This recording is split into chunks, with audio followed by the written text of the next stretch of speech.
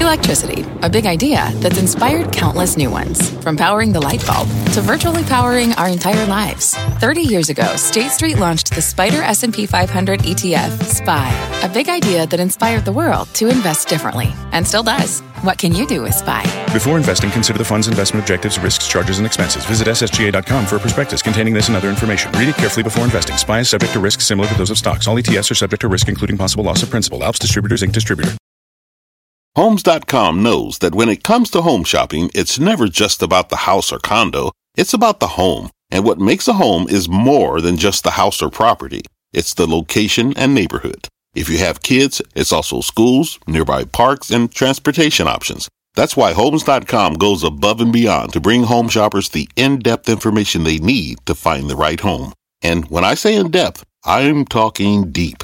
Each listing features comprehensive information about the neighborhood, complete with a video guide. They also have details about local schools with test scores, state rankings, and student-to-teacher ratio. They even have an agent directory with the sales history of each agent. So when it comes to finding a home, not just a house, this is everything you need to know, all in one place. Homes.com. We've done your homework. My mission is simple: to make you money. I'm here to level the playing field for all investors. There's always a bull market somewhere, and I promise to help you find it. Mad Money starts now. Hey, I'm Cramer. Welcome to Mad Money. Welcome to Cramerica. Other people want to make friends. I'm just trying to make you some money. My job here, not just entertain, but how about contextual? That's right. I'm entertaining and I'm educating. I'm teaching. So call me at 1-800-743-CNBC. Tweet me at Jim Cramer. We must never be blind to opportunity, particularly if that opportunity is man-made. Oh, this morning the market looked like it would have another bad down day until Fed Vice Chairman Richard Clarida told CNBC that while the economy is strong, there's reason for the Federal Reserve to be more data dependent. How many times have we called for that? Data dependent, meaning a little more cautious about the speed of gunning the rate hikes given the worldwide slowdown.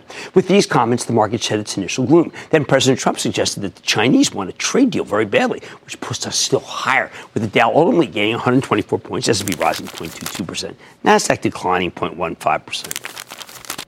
Now, immediately there were questions about whether the validity or the sincerity of both these statements was called into question. After all, Clarida did say the economy is really humming. Now, I'm still scratching my head about how he could be so wrong. I mean, it was at one point. I started thinking, was it a lack of homework, or maybe it was some sort of ideological thing? Either way, I feel pretty confident about my record on monetary policy. I'm 1-0 versus the Fed. Remember back in 2007 when I said they know nothing? They know nothing! And it turned out that they really did, in fact, know nothing.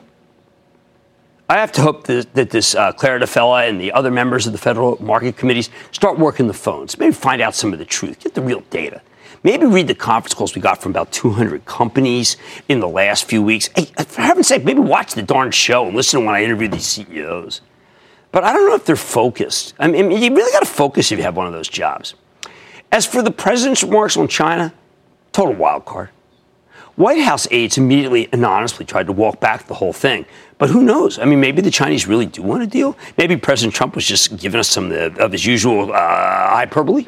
Still, as I've said repeatedly, if the Fed declares victory in the war against inflation, and I think they should if they take the next rate hike, and the president gets some substantive change from the Chinese, the market's going to come roaring back. On the other hand, if the Fed keeps beating the economy over the head with a series of rate hikes, and the president simply shining us on, then the industrials and the tech stocks will continue to get mauled by the bear. Which brings us to our truncated game plan, because after all, next week is Thanksgiving. So we're going to have little to do after Wednesday, except eat. On Monday after the close, we hear from L Brands, which used to be known, by the way, as Limited. It's the owner of Bath & Body Works, Pink, Victoria's Secret. I think the venerable chain, run by, and remember, I didn't say vulnerable, I said venerable, run by CEO Les Wexner, may be turning itself around because the company's closing underperforming divisions and making all sorts of improvements. Now, it won't be easy, but I do think that the stock may be done going down.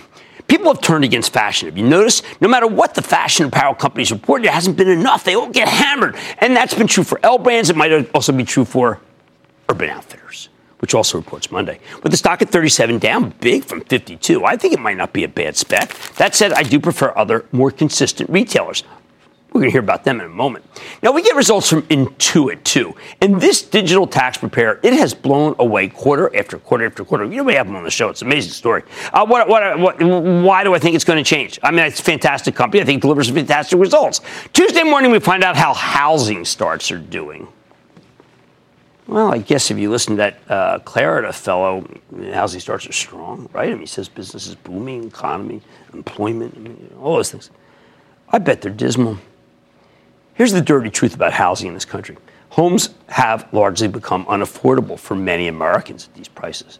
New homes are too expensive and mortgage rates have soared. KB Home, which is one of the largest and the best run home builders, one that we recommended at 12, we called almost a triple, told us that in the last month their business plummeted. This shocked everybody except those of us who've been doing the homework, and the stock was obliterated. It's one of those details that should be jarring to anyone at the Fed with even half a brain. Now, I did some arithmetic, and there are 9 members of the Open Market Committee. Hopefully they have at least 4.5 brains among them.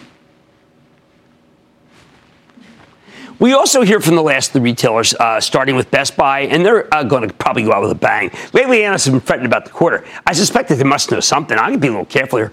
I've been telling members of the ActionAlertsPlus.com club that they should own Kohl's, and until this week, it had been a big winner. We've been buying some of the for the charitable trust in this latest weakness, replacing stock we sold at much higher levels. We're going to keep buying Kohl's on the way down, even if it gets hit, as they all are, because the management, we like the management. We think the company's still in a multi-year comeback, even as we acknowledge that every one of these retail stocks has been bad. Lowe's is interesting here. I know that Home Depot laid an egg when it reported its decent beat and raise, and the stock got creamed. Lowe's is a special situation, though, because it has a fantastic new CEO, Marvin Ellison, and I think he's bringing back to some of the old magic to the chain. I mean, it really used to be electric there. I know that many money managers regard Lowe's as nothing more than a housing play, and that dooms the stock. I beg to differ. There's much more to this situation because it's a work in progress turnaround, and Ellison tolerates very little indolence or sloppiness, as I know from personal experience. Ross Stores has delivered repeatedly, and it reports at the same time as competitor TJX. They've been big winners. You know what? I think they continue to be so. Kudos to TJX for splitting its stock, by the way. So many CEOs refuse to split their high-dollar stocks because they're afraid the big money managers are unhappy with having to pay more commissions when they buy or sell, as they pay them per share, not per transaction. You know, these CEOs who are afraid, they figure it's better not to split the stock so a fund can incur fewer costs. Maybe that encourages some funds to buy their stock. That is so foolish. In a market dominated by ETFs, the bigger the dollar amount, the greater the volatility, which scares away many buyers. And the buy and homework people, the investors like you, they don't want this at all. Who cares about the commission amounts? That's the hedge fund's problems. But we don't want to scare people away from stocks. If you want the best trade of the week, you know what? Forget retail. I think you should go buy some Medtronic, the giant medical device company that's been an extraordinary performer, an amazing group. We had them on. I was blown away by the CEO's plan. What more can I say? I really like it. After the close Tuesday, Gap Stores reports, and all I can say is these guys are the kings of inconsistency. I'm always pulling for them, but they rarely deliver. Don't fall into the gap. We also hear from Foot Locker. And for a lot of investors, this one's been too hard to figure out, including this guy. Instead, now it's become just about getting a read into how Nike and Under Armour are doing. I bet we'll like what we hear. This remains a hot space. The Wednesday before Thanksgiving is important because it's historically been a cheery day for the market. But we also get existing home sales, and this could be the worst, maybe the worst housing number. Why? Because an existing home sale often involves a person selling a home to buy a bigger and better home. Right now, that means giving up a refinanced low single-digit mortgage for one that could be above 5%. Talk about unaffordable. That's just plain bad news. Finally, John Deere reports, and we're already hearing analysts chatter that the farm equipment cycle has peaked. It's all over but the crying. Remember, the late cycle theme is what makes me so nervous about the Fed's vigilance in raising rates. You don't do that. You don't take the late cycle and jam it down your throat, for heaven's sake. Be careful, dear. I'm inclined to believe the worries. Bottom line, we're still stuck on a tightrope between the late cycle fears and the prospect of freeze in tariffs of a more prudent and a more prudent Federal Reserve. Which is going to win out? We won't know until we get a trade deal, or the Fed says the wait and see, that would be the prudent decision, not the rash way they're approaching this. We'll wait and see before committing to 3 rate hikes next year. Now, it's very binary, hike or no hike, deal or no deal. Except, unlike the latter, this isn't a game show. Isabella and Madison, it's a twofer from New Jersey. Isabella and Madison. Booyah, Mr. Kramer! Booyah! This is Bella, and I am 10 years old. This is Madison, and I'm 11 years old. Our dad had to start an investment club 1 year ago with our friends. We've been watching videos of Warren Buffett and TV shows like Mad Money, which we love. Booyah! Booyah! We've been investing in things we know. We love Justice, which is the clothing store at the mall. We learned through a club that is owned by a Cena retail group. Last October, we invested in the stock when it was $2, and it went up to $4. Yay! It's been the best stock in our portfolio. Our question is, should we hold it, sell it, buy more, or find more something new? Well, for example, our brother Max and his friends love the video game Fortnite and want to invest in that, but we can't because it is private. Any advice for two Jersey girls trying to make some mad money? Yes! First of all, thank you for calling in. You girls are terrific! Second, I think Casina's making a real comeback. I think that quarter is really good. It's a battleship, that thing. If they turn it around, it goes higher. I say stick with that one. But can I ask you for your parents to get on for a sec? Hi, yeah, this is Tom. Tom, thank you so much. You just made my week, okay? We're having a ton of fun. We call the basement the boardroom, and we've got 8 girls and 4 boys, and it's a lot of fun. Well, I love you guys. Thank you. It was a very hard week, and I really appreciate that, and our whole team does, too. All right, we don't know if the Bulls or Bears will feast next week until we get a deal done or the Fed says, hey, we're one and done. Remember this when you used to do that? Those are happy days at Penn Manor and Win More, weren't they? Anyway, on Mad Money tonight, the stocks of Activision Blizzard and Take-Two Interactive have hit pause. Is it game over? Or is it game on? Then with Coca-Cola mulling cannabis drinks, well, actually they're not. That's just me mulling it. I'm pouring over the details with the CEO to see if the company could bubble up. Cannabis, sparkling, never mind. Plus, exploring the chip rack, I'm talking NVIDIA's no good, very bad day, and horrible month, down 30% in 4 weeks. Bark, bark. Stay with Kramer. Don't miss a second of Mad Money. Follow @Jim Cramer on Twitter. Have a question? Tweet Kramer. #MadTweets. Send Jim an email to madmoney@cnbc.com or give us a call at 1-800-743-CNBC. Miss something? Head to madmoney.cnbc.com.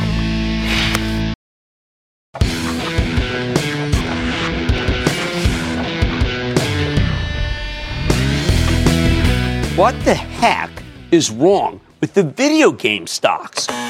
Going into the fourth quarter, Wall Street was incredibly bullish on the entire group, especially Activision Blizzard, longtime Kramer fave Take-Two Interactive, although many investors had already given up on the third major player, the Alien Electronic Arts. We figured these companies would be huge winners. Gaming's become a major business. It's sometimes you consider it, because of at least Take-Two for Grand Theft Auto, it's bigger than Hollywood. And these companies should benefit enormously from the rise of the stay-at-home economy, the rise of esports, the rise of in-game microtransactions, where they change real money for extra stuff in the game.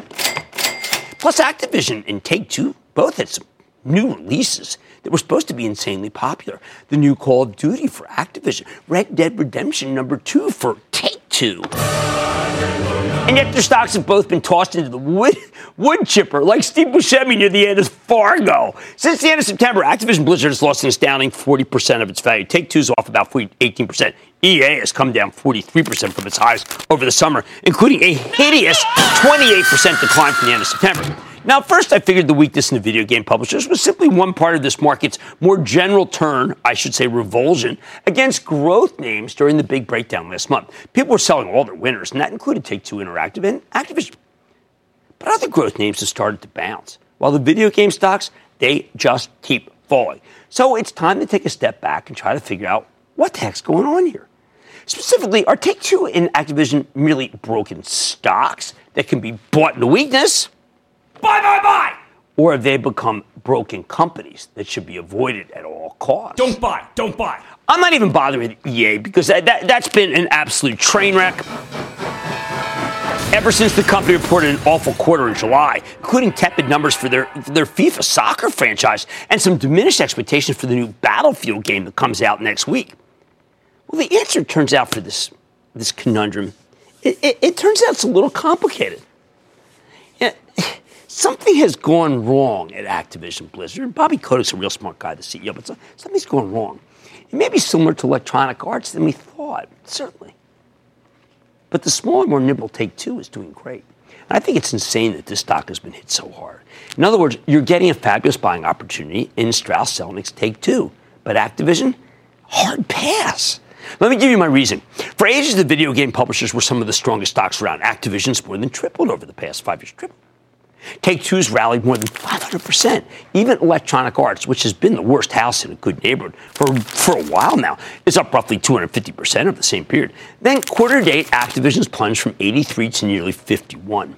Take-Two's fallen from 138 to almost 114. Now, at the end of September, these two companies seem to have a lot going for them. Activision Blizzard was about to release the much-hyped Call of Duty Black Ops 4, the next entry in that blockbuster franchise. Take-Two looked even more promising with Red Dead Redemption 2 coming out late last month.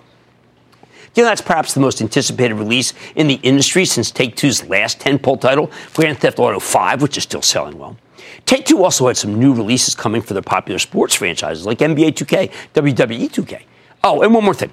Like I mentioned earlier, Electronic Arts has been very troubled since the summer, and there was some expectation that Take-Two and Activision would be able to feast over the carcass. In short, the future looked really bright. Really, the only fly in the ointment was the popularity of these battle royale games like Fortnite, owned by a privately held company, by the way, as there was a fear that they'd eat into sales for many of the big new releases. I know I always ask Strauss Zelnick about that. He said, listen, the more the merrier, basically was his answer. All right, so let's drill down. What went wrong here? First, obviously, there was the market-wide sell-off in early October that I covered. It laid low pretty much all of the turbocharged growth stocks. I mean, you know, the Adobes of the world, the Workdays. Well, there was nothing company-specific about those declines. I could make something up, but the truth is that all the news about Take-Two and Activision Blizzard was positive. In fact, Activision released a new Call of Duty game in mid-October, and we started hearing a lot of good things, lots of great reviews, lots of buzz from gamers. The analysts who covered the stock for Piper Jaffray argued that it might sell more than 23.5 million copies this year. But a few days later, that bullish narrative changed, well, let's just say it charged straight into a brick wall. On October 18th, we got some cold, hard numbers for Call of Duty. They were okay. The game generated more than $500 million in sales worldwide during its first 3 weeks. During its first 3 days. And that would be an amazing number for any other company. But it wasn't the blowout figure. $500 million in 3 days wasn't enough. It wasn't the blowout figure that many money managers were hoping for. So Activision stock started going into its tailspin.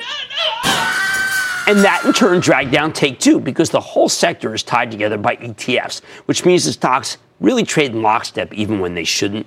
Then we learned that China, a huge gaming market, was setting new restrictions on video game releases and in-game microtransactions, which was a negative for everybody in the business.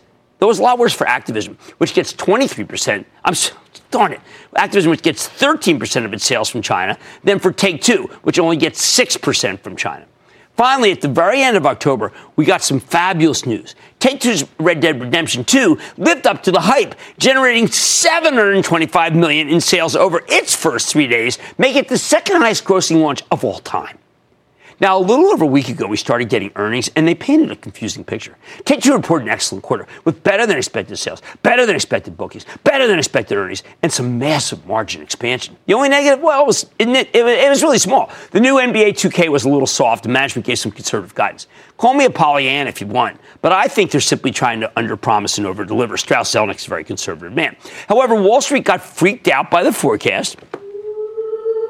And after initially rallying 5%, the stock gave up all its gains and closed down more than 5%. When we spoke to CEO Strauss Zelnick last week on the show, he told a very compelling story, though. He's done a terrific job over the years. I bet he can keep putting out fabulous results. Doesn't hurt that all of the Red Dead pre-orders were counted as deferred revenue in the quarter. They'll only be recognized ratably as actual revenues this current quarter, which means the numbers should be huge.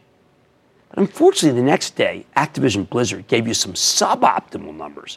While they reported a small earnings beat and an inline revenue numbers, this is what really hurt them.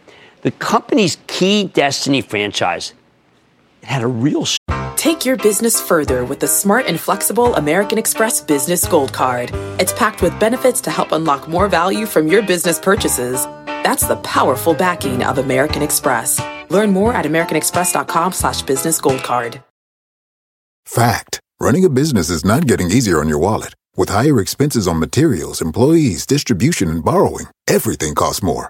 Also a fact. Smart businesses are reducing costs and headaches by graduating to NetSuite by Oracle. NetSuite is the #1 cloud financial system, bringing accounting, financial management, inventory, and HR into one platform and one source of truth. With NetSuite, you reduce IT costs because NetSuite lives in the cloud with no hardware required, accessed from anywhere. You can cut the cost of maintaining multiple systems because you've got one unified business management suite. You improve efficiency by bringing all your major business processes into one platform, slashing manual tasks and errors. Over 37,000 companies have already made the move. See how you'll profit with NetSuite, and then you can think of all the ways you could be spending the money you save.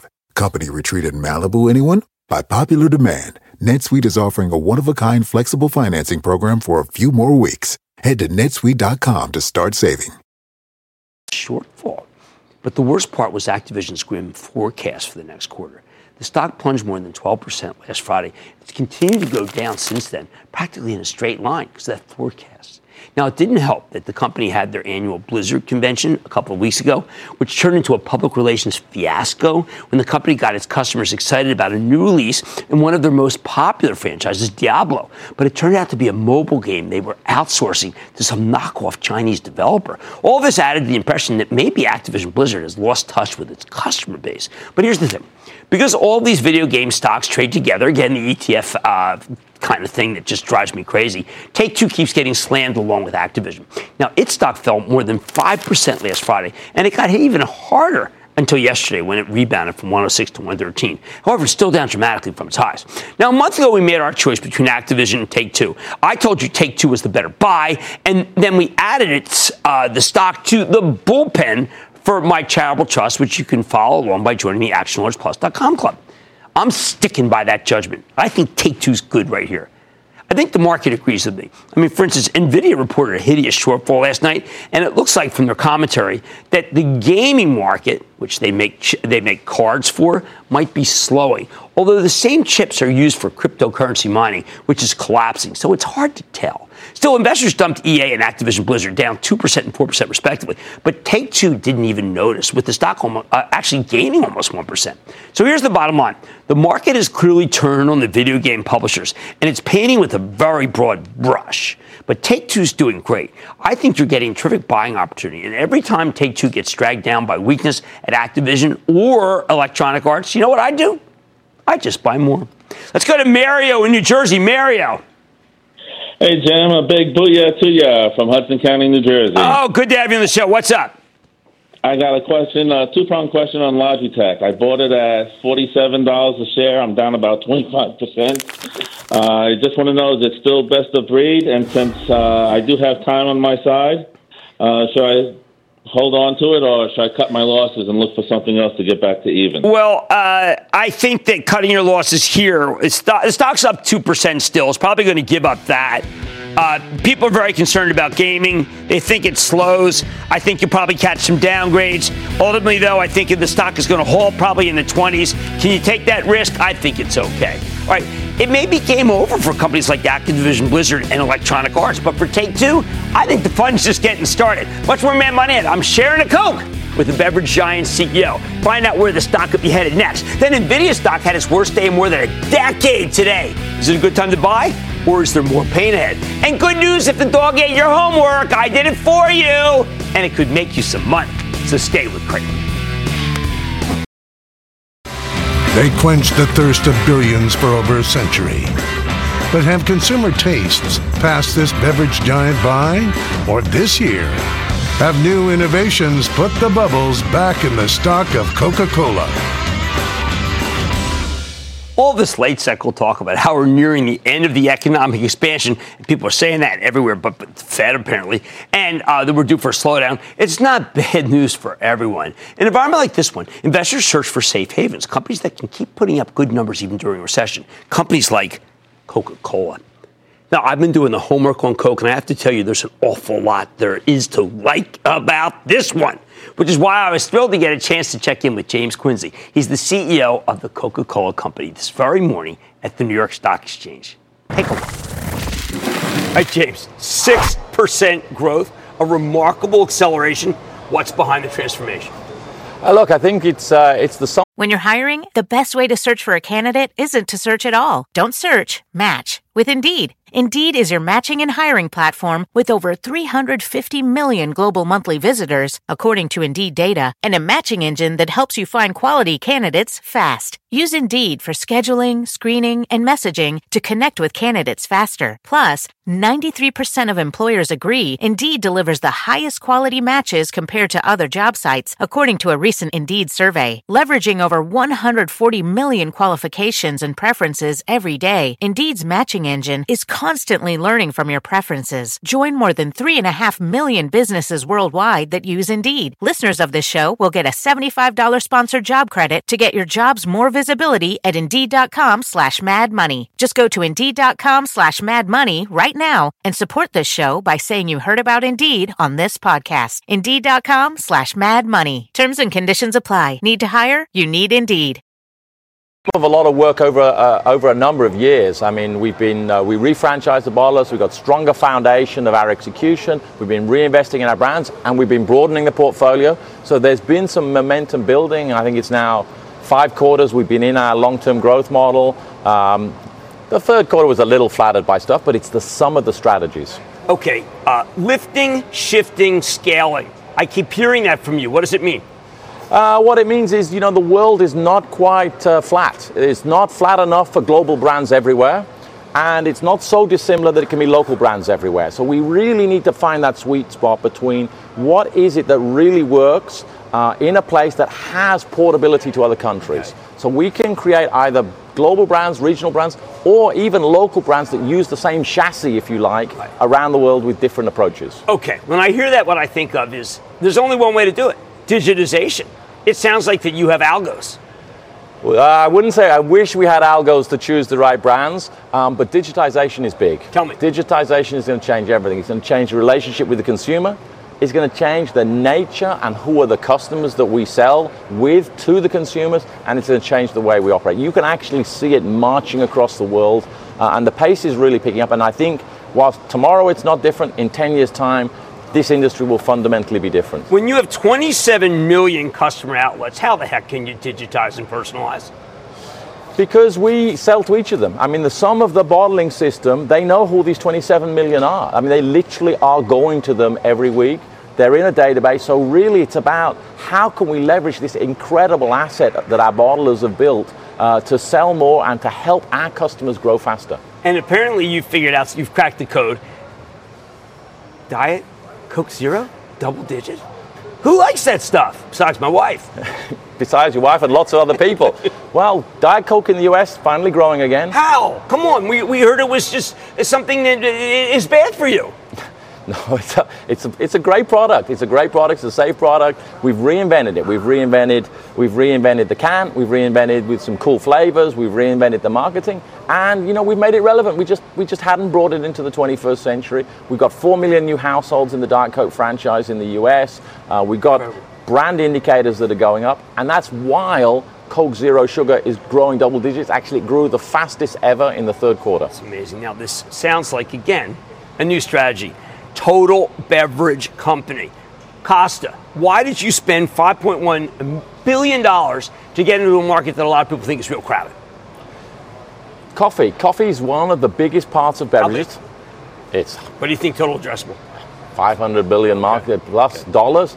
And what's interesting is, there's the ready-to-drink piece. Actually, we're global leaders out of our Asia business. Right. There's the at-home piece through the supermarkets, through the modern trade. But the biggest piece is in immediate consumption channels. And actually, whilst coffee shops exist, the biggest piece is the rest. Helping other customers have a store in a store and executing coffee within other people's outlets is a big opportunity for them. And I think there's a lot of white space to do a lot better around the world. Starbucks is pretty good. I mean, can you go head to head, or is this different where you're talking about barista, but you're also talking about express, which seems like a great business model? Absolutely. Our idea is not to go head to head. I mean, the coffee shops are there, they build the experience. Right. But what we see, whether you want to call it food service or partnering with customers to get stores on, the express is like the top end vending machine for coffee that gets a barista experience, whether it's in a petrol station, a convenience store, and at work. We have store-in-stores in cinemas. So there's a massive opportunity to partner with customers to sell more coffee, really high quality barista coffee in someone else's store. You also talk about how American consumers like enhanced hydration. You're talking about water, blowing it out. Yeah, water. I mean, water's expanding into lots of different angles. There's the premium water. There's the sparkling water. I know we've talked before about Topo Chico. Topo Chico can't keep it stocked. Can't keep it stocked. We got to put in more capacity. We got a fantastic opportunity with that in premium sparkling and lots of different things. There's lots of fragmentation occurring in the still water with the antioxidants and the alkaline waters, and we're in that. So water's becoming a much more interesting category. And then there's enhanced hydration. We made the investment in Body Armor, and you know that's kind of the cross between hydration and sports. Very interesting, very exciting opportunity. Are you going head to head with Monster, your partner? No, we've got come on, there's arbitration April. Yeah, we have a fantastic relationship. Frenemy? What is the frenemy thing? We've created a lot of value together for them, for us, and for the bottlers. Fantastic, like when the president says he's got that fantastic relationship with the guy who runs China. It's like that kind of thing? No, to me, it's like a fantastic relationship, as in we're creating lots of value together. Okay. I mean, look at how Monster Stock's done. The bottlers have created lots of value. We've created lots of value. We've got a disagreement on one piece of the thing, and we said, look, let's not torture ourselves by extending the debate. Let's just do arbitration and find a way to move forward and create more value together. We're going to do something that is different from the conference call. We're going to make it so you don't give me a 30-word answer. I have just spent time with a big liquor company, the largest. They say, okay, we have no choice. That's it. We have to do cannabis. All right, the largest. We know that the big beer companies are in or have to be. You dismissed it out of hand. But if it were legal, how could you avoid doing sparkling cannabis? Because that's what we want. Well, I mean, I have a very simple way. If you want more than a 30-word answer. I do. I have a very simple way of thinking about ingredients, including the CBD, not the active ingredient. We're not going to do that. We're not THC.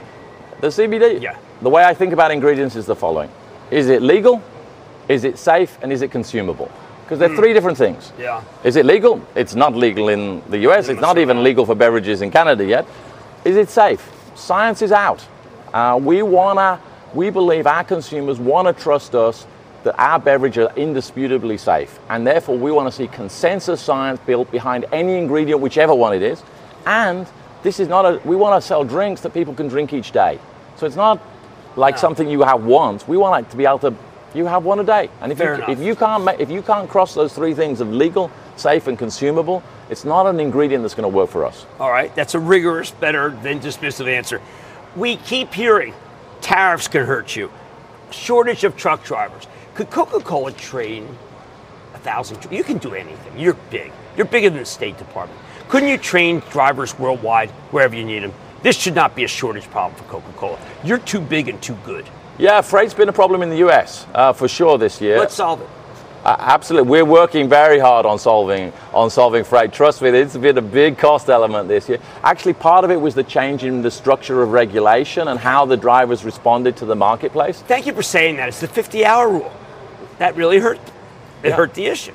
It changed the way that truck drivers wanted to make themselves available and sign up, and now we had to adapt, and we're working hard to do that. But James, Facebook's in the news. You actually directly say Facebook Messenger worked really, really, really well in some parts in Brazil. Would you ever abandon Facebook as a way to get in touch with millennials? It seems like it's working for you. We're going to follow the millennials, and we're going to follow the communication vehicles that they use and they want. We want to communicate with them, so we use a broad range of platforms. All right, last question. You're a worldwide ambassador. Coca-Cola is a worldwide entity. What can Coca-Cola do to help the world? The way we see it is we're both global and local. In any country you're in, almost 100% of everything you drink will have been made in that country. So the way we see the globe and progress is, look, we don't believe in a perfect world and perfect people, but things can be made better. Let's move forward and build on rather than go backwards. So you like to, bring the world a Coke. Bring the world a Coke and a local Coke with local jobs. No, it's working. You've done a great job. Thank you. you. Major. Muhtar was good. You're taking it to another level. That's my point. James Quincy. He's the Coca-Cola president and CEO. James, congratulations on an unbelievable couple of quarters. Thank you. Thank you, Jim.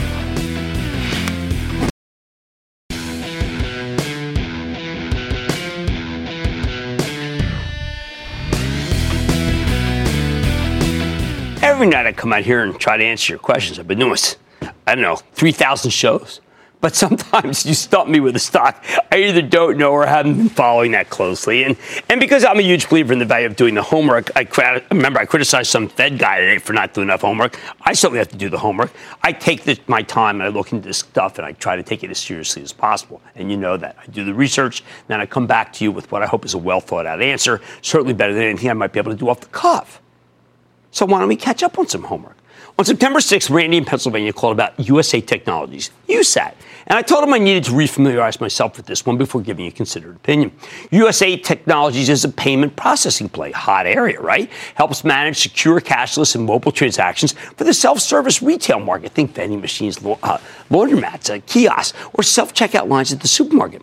Now, you'd think this would be a phenomenal business, right? As the whole world is switching from paper to plastic. And the ability to do your laundry with a credit card rather than lugging around a big pile of quarters is a big step up. Plus, USA Technologies has software that lets owners remotely monitor and control these electronic payment machines. When you buy or lease their technology, you also sign up to pay a monthly fee while also giving the company a small cut of each transaction. Think of it as yet another example of the razor blade business model that we love so much. But the last time we got a homework question about USA Technologies, I told you to take a pass. I thought the stock had run too much for my liking, and it seemed like the potential downside far outweighed any possible upside. Well, sure enough, the stock was at $9.30 when I made that call, and then it ran up to nearly $17 in August, so I was too conservative. But since then, it's come plummeting back to earth, to the point where it now trades at $5, with a roughly $300 million market cap. If it goes much slower, I won't be able to talk about it on the show. So what caused this true meltdown? When Randy asked about USAT in September, the stock was near its highs, and I wondered maybe I had misjudged it in January. Well, you know what? I'm glad we took our time, because just 4 days after I got the question, USA Technologies announced that it would have to delay its annual report for the 2018 fiscal year because it was conducting an internal investigation into some of its contractual arrangements. Well, sure enough, the stock instantly lost 40% of its value. And since then, you know what? It's kept going lower. Then just this Monday, USA Technologies told us that it wouldn't be able to file its latest quarterly report. We haven't gotten any information about how the business is doing since May. Today, we learned that the company's entered into some sort of consent agreement with one of its lenders, JP Morgan, over the delayed financial statements. Frankly, I don't know about you, but I think none of this sounds very good. Regular viewers know my rule of thumb here, okay? Accounting irregularities equals sell. I'm going to repeat that because it's so important. Accounting irregularities equals sell. And that's one of the first rules that I had in my first book about how to own stocks. It's really the end of the story. I don't care about anything else. Next up on September 11th, we've got a question from Daniel in California about a really interesting one called TPI Composites. TPIC, I said I get back.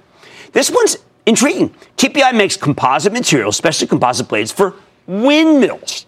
In fact, they're the largest maker of composite wind blades in the United States. You see them running around trying to figure out what can make it last what can be so strong to be able to take all that pressure. You really need advanced materials for these things because they take an enormous amount of stress and they need to be engineered just so to help generate the maximum amount of energy.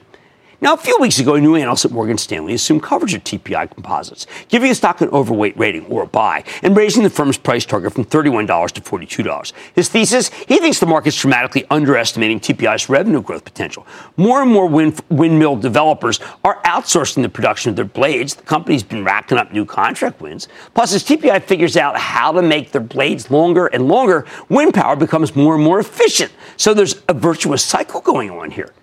However, when TPI Composites reported last week, Wall Street was not impressed. Don't buy. Even though the company delivered a huge earnings beat, its sales came in a bit light. They're down so slightly year over year. My view, like I said, I am a little intrigued, but TPI has two glaring negatives that make me want to run screaming from the stock. First, this is an American company that gets nearly 40% of its sales from China. If you believe President Trump's latest assurances today that China wants to make a deal and our countries are going to be fine, well, then that's not a problem. But if you're at all concerned about the trade war, the hegemony issue, the containment problem, well, it is hugely bad for TPI. The second issue, the company's largest customer is General Electric. The House of Pain. And when I say largest, I mean GE's ailing power business accounted for 45% of TPI's sales last year. Ugh. Now, the renewable energy business is one of the few bright spots for GE, but when you put it all together, that's just too many worries for this guy. In order to buy TPI Composites, you need to believe that we'll get a trade détente with China real soon, and GE's new CEO, Larry Culp, will get the company on firmer footing instantly, so we don't have to worry about this business. But at the moment, I recommend staying away from any company like TPI that gets roughly 40% of its sales from China, roughly 45% from GE. Why give yourself the adjective? Let me tell you something. There are a lot easier ways to make money. Mad Money's back after the break.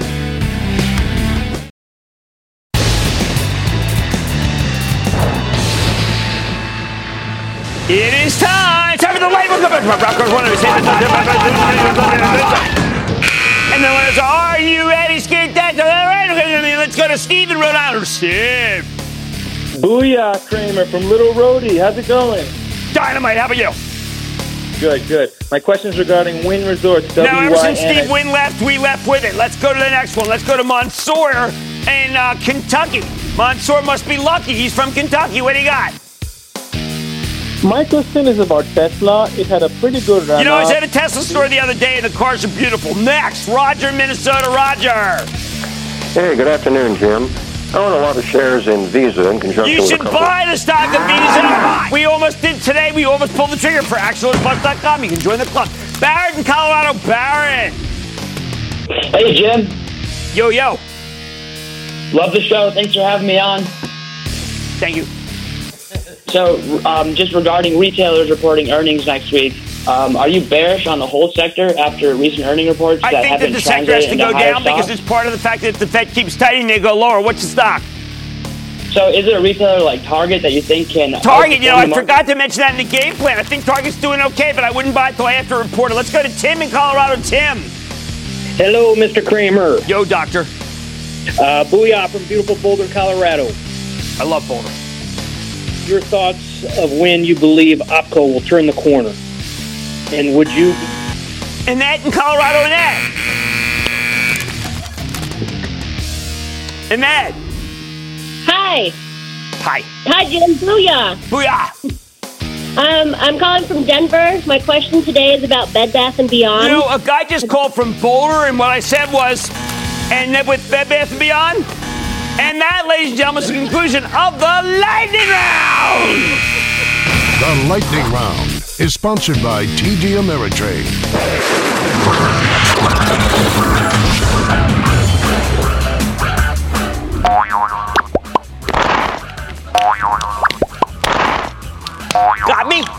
Got me? I got time for a lot of more apples to throw around. There, take that. Oh, hold it just a sec. I got one right here. Here, boom. And how about this one? No, this one we're going to blind it first with a little Frank's hot sauce. There. Sorry about that. Or shorting them like everyone else is doing. But right before the bear could pounce on it and me, I doused the M&Ms with the Tabasco. The big old thing started gasping and huffing his darn full head up. Not kidding.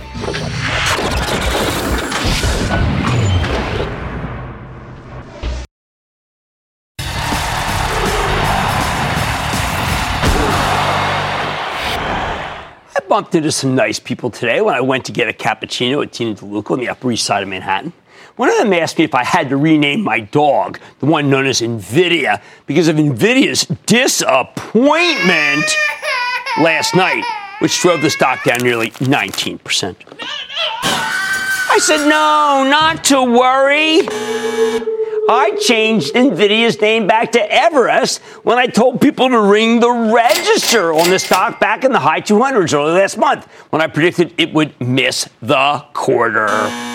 I told her I've been worried that there could be a shortfall because so much of NVIDIA's business has been related to graphics chips that can be used both for video games and for cryptocurrency mining. Since crypto mining turned it into a fad, I thought they might be stuck with a lot of excess inventory and pricing would suffer. I was also concerned about the possible slowdown in the data center and a difficult product transition that was ahead of them. And that's why NVIDIA, the dog, was back to being called Everest, who's a sweet, thoughtful knucklehead who happens to be dumb as a bag of hammers. Oh, and don't worry, he doesn't watch the show, so he will take no offense. After this earnings shortfall and forecast cut of incredible proportions, I think a lot of people are feeling like NVIDIA should rename itself Everest because of their similar intellectual characteristics. I beg to differ. NVIDIA still makes the best graphics chips, which have become more powerful than traditional microprocessors. It still has a lead over the competition a lot of uses, although you could argue that AMD is catching up to them in the data center, while Intel rivals them in self-driving vehicles, courtesy of former CEO Brian Krzanich's acquisition of Mobileye. More important, there are other aggrieved shareholders who believe NVIDIA knew that there would be a shortfall and they should have said something beforehand, given the bullish tone they'd struck on the previous conference call. I don't know. I understand that, but I think it's wrong, too. There was no real way for the company to know what people were doing with the cards. It was impossible to figure out if they were using them for crypto mining or for gaming.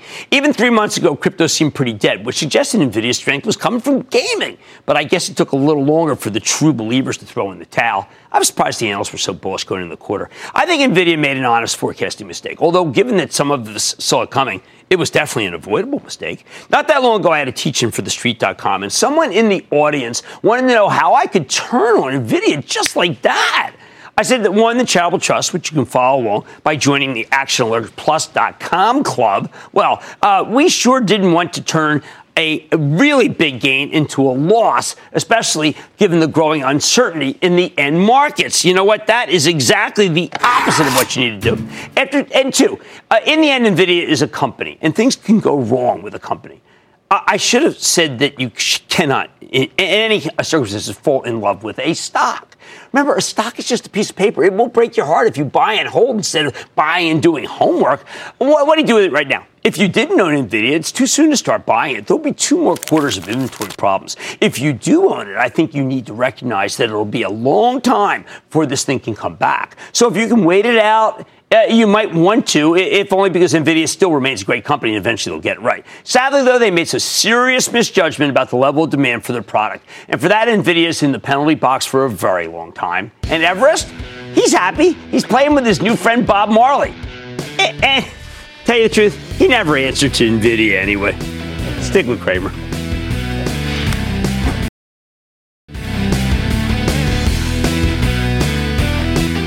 Remember my view. I want another rate hike in December. Then I'm asking for some prudence. I don't like rash behavior from people who haven't done their homework. You do that one, and then you wait and see what happens, okay? You get rid of the dogma, and you stop it with the ideology, and you become respectable and responsible, which is what I want. I like to say there's always the bull market somewhere. I promise I'll find it just for you, right here on Mad Money. I'm Jim Cramer, and I'll see you Monday! This podcast is supported by FedEx. Dear small and medium businesses, no one wants happy customers more than you do. So you need a business partner just like you.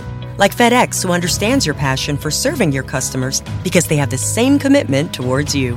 That's why FedEx offers you picture proof of delivery, packageless and paperless returns, as well as weekend home delivery to 98% of the U.S. on Saturday and 50% on Sunday. See the FedEx service guide for delivery information. What's more, FedEx Ground is faster to more locations than UPS Ground. Trust FedEx for timely deliveries. See what FedEx can do for your business. Absolutely, positively FedEx.